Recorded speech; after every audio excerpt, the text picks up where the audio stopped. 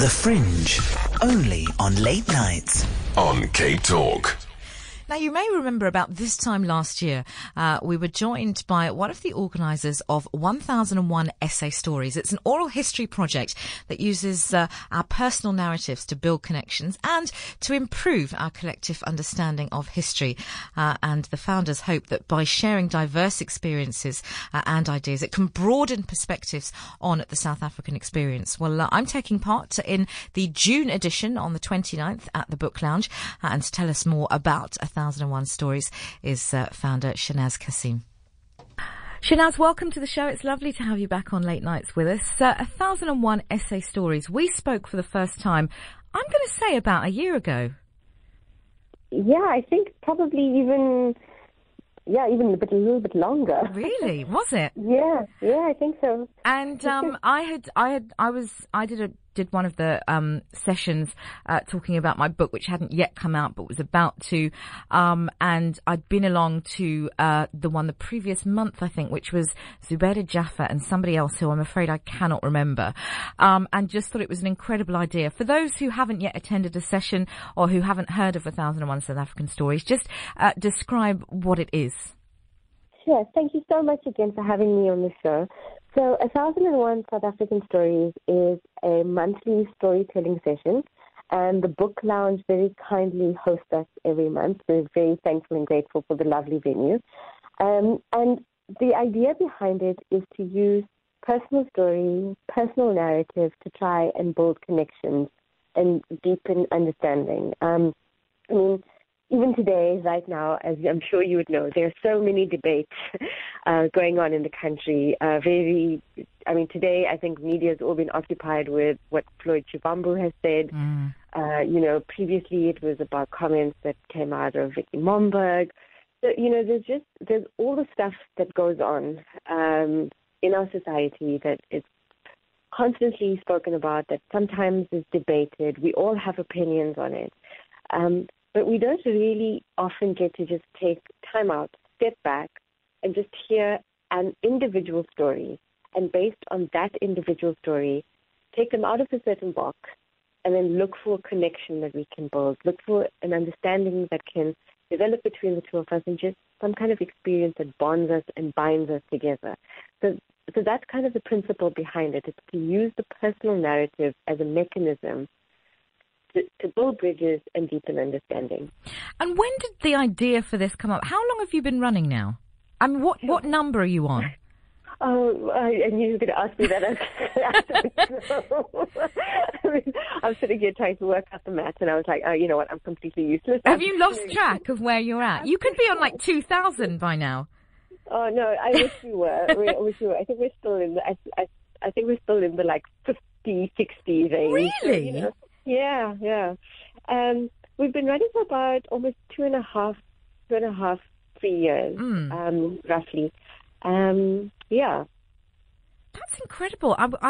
It seems like there's always, maybe it's just a testament to how quickly the year seems to be going. I always seem to be getting something from you in my inbox saying there's another one. And I keep thinking, gosh, you must be well into the hundreds now. So talk to me about some of the guests that you've had at sessions in the last couple of years.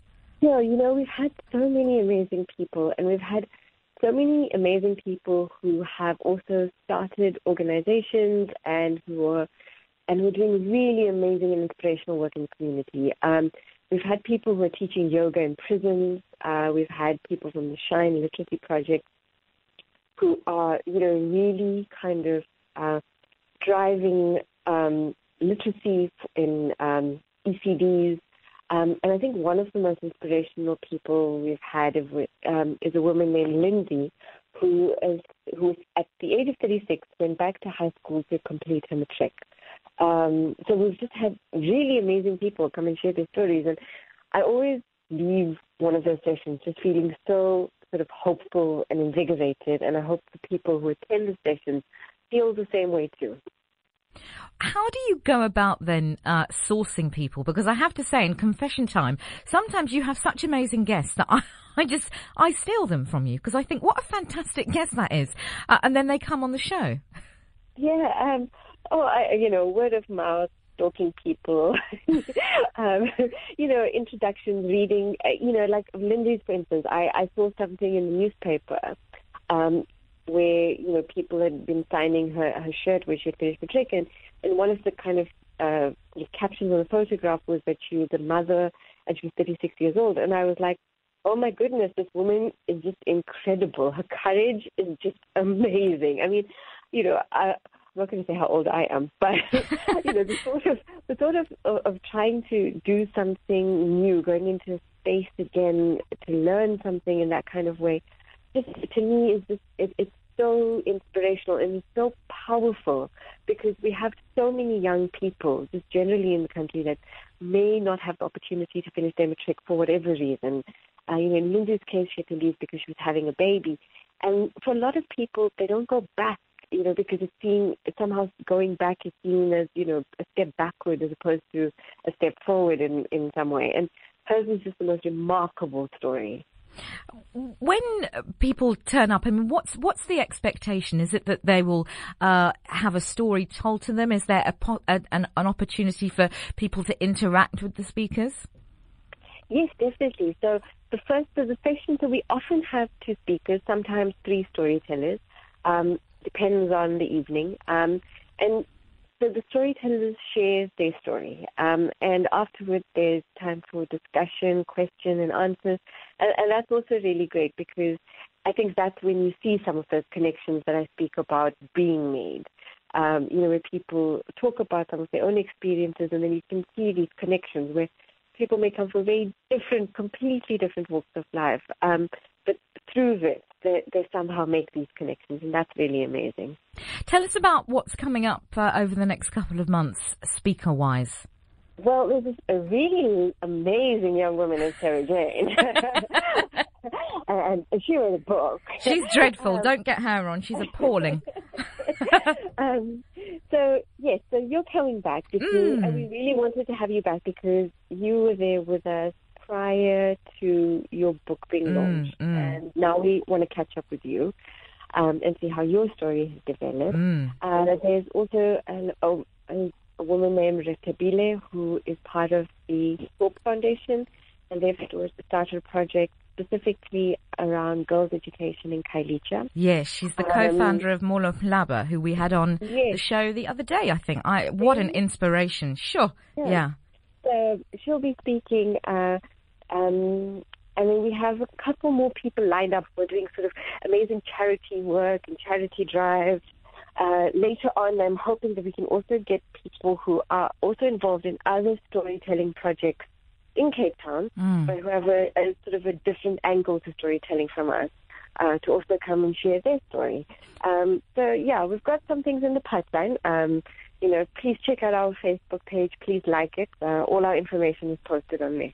If people are listening in now, Shehnaz, and they're like, you know what, so-and-so's got a fantastic story, or I've got a really great story, do you want people to get in touch with you? Is that how it works? Oh, definitely. I'm like, don't go to Sara-Jayne. Come to me. Yes.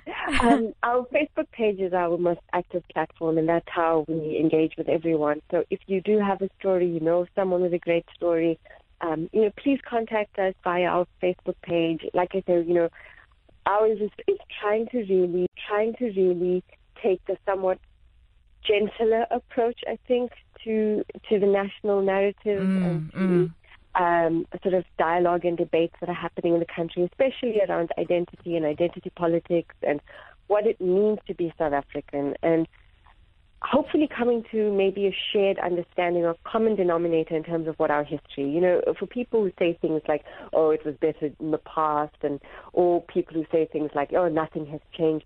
I think for those people especially, please come and listen to some of these stories, because then maybe that can help shape your understanding and hopefully make us better citizens. I think for me, my desire to be involved and also that how much I love the project is that there are so many stories for us to tell. And I say this all the time, it's so important for us to tell our own stories also. And there is a great deal of unspoken history in this this country that you don't necessarily get from the history books. And sometimes it's very easy to dismiss the past as the past without actually having listened to the lived experiences of those people who went through a myriad of different experiences. So, I mean, I will always support the project. I think it's incredible. And as you say, the website is, or the Facebook page is at 1001 South African Stories. So if you would like to get in touch with Shehnaz and get your ideas in, then you can do that. But for now, thanks so much. I'm so excited to be taking part again. When am I taking part, by the way? I should probably just check on that note. It's at the end of June, Friday the 29th of June, 6 p.m. at the Book Lounge in Roeland Street. And we're looking forward to having you there, and we're looking forward to having as many of your listeners there as possible. Yes. It's free. You don't have to pre-register. But come and share the evening, listen into the stories, share your story. I mean, that's really the whole point of this, is that we really want people, like you say, to speak their truth, share their story, and we can all grow and learn from it. Yeah, absolutely.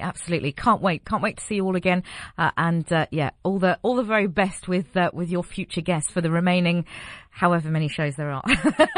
Yes, we still got a while to go.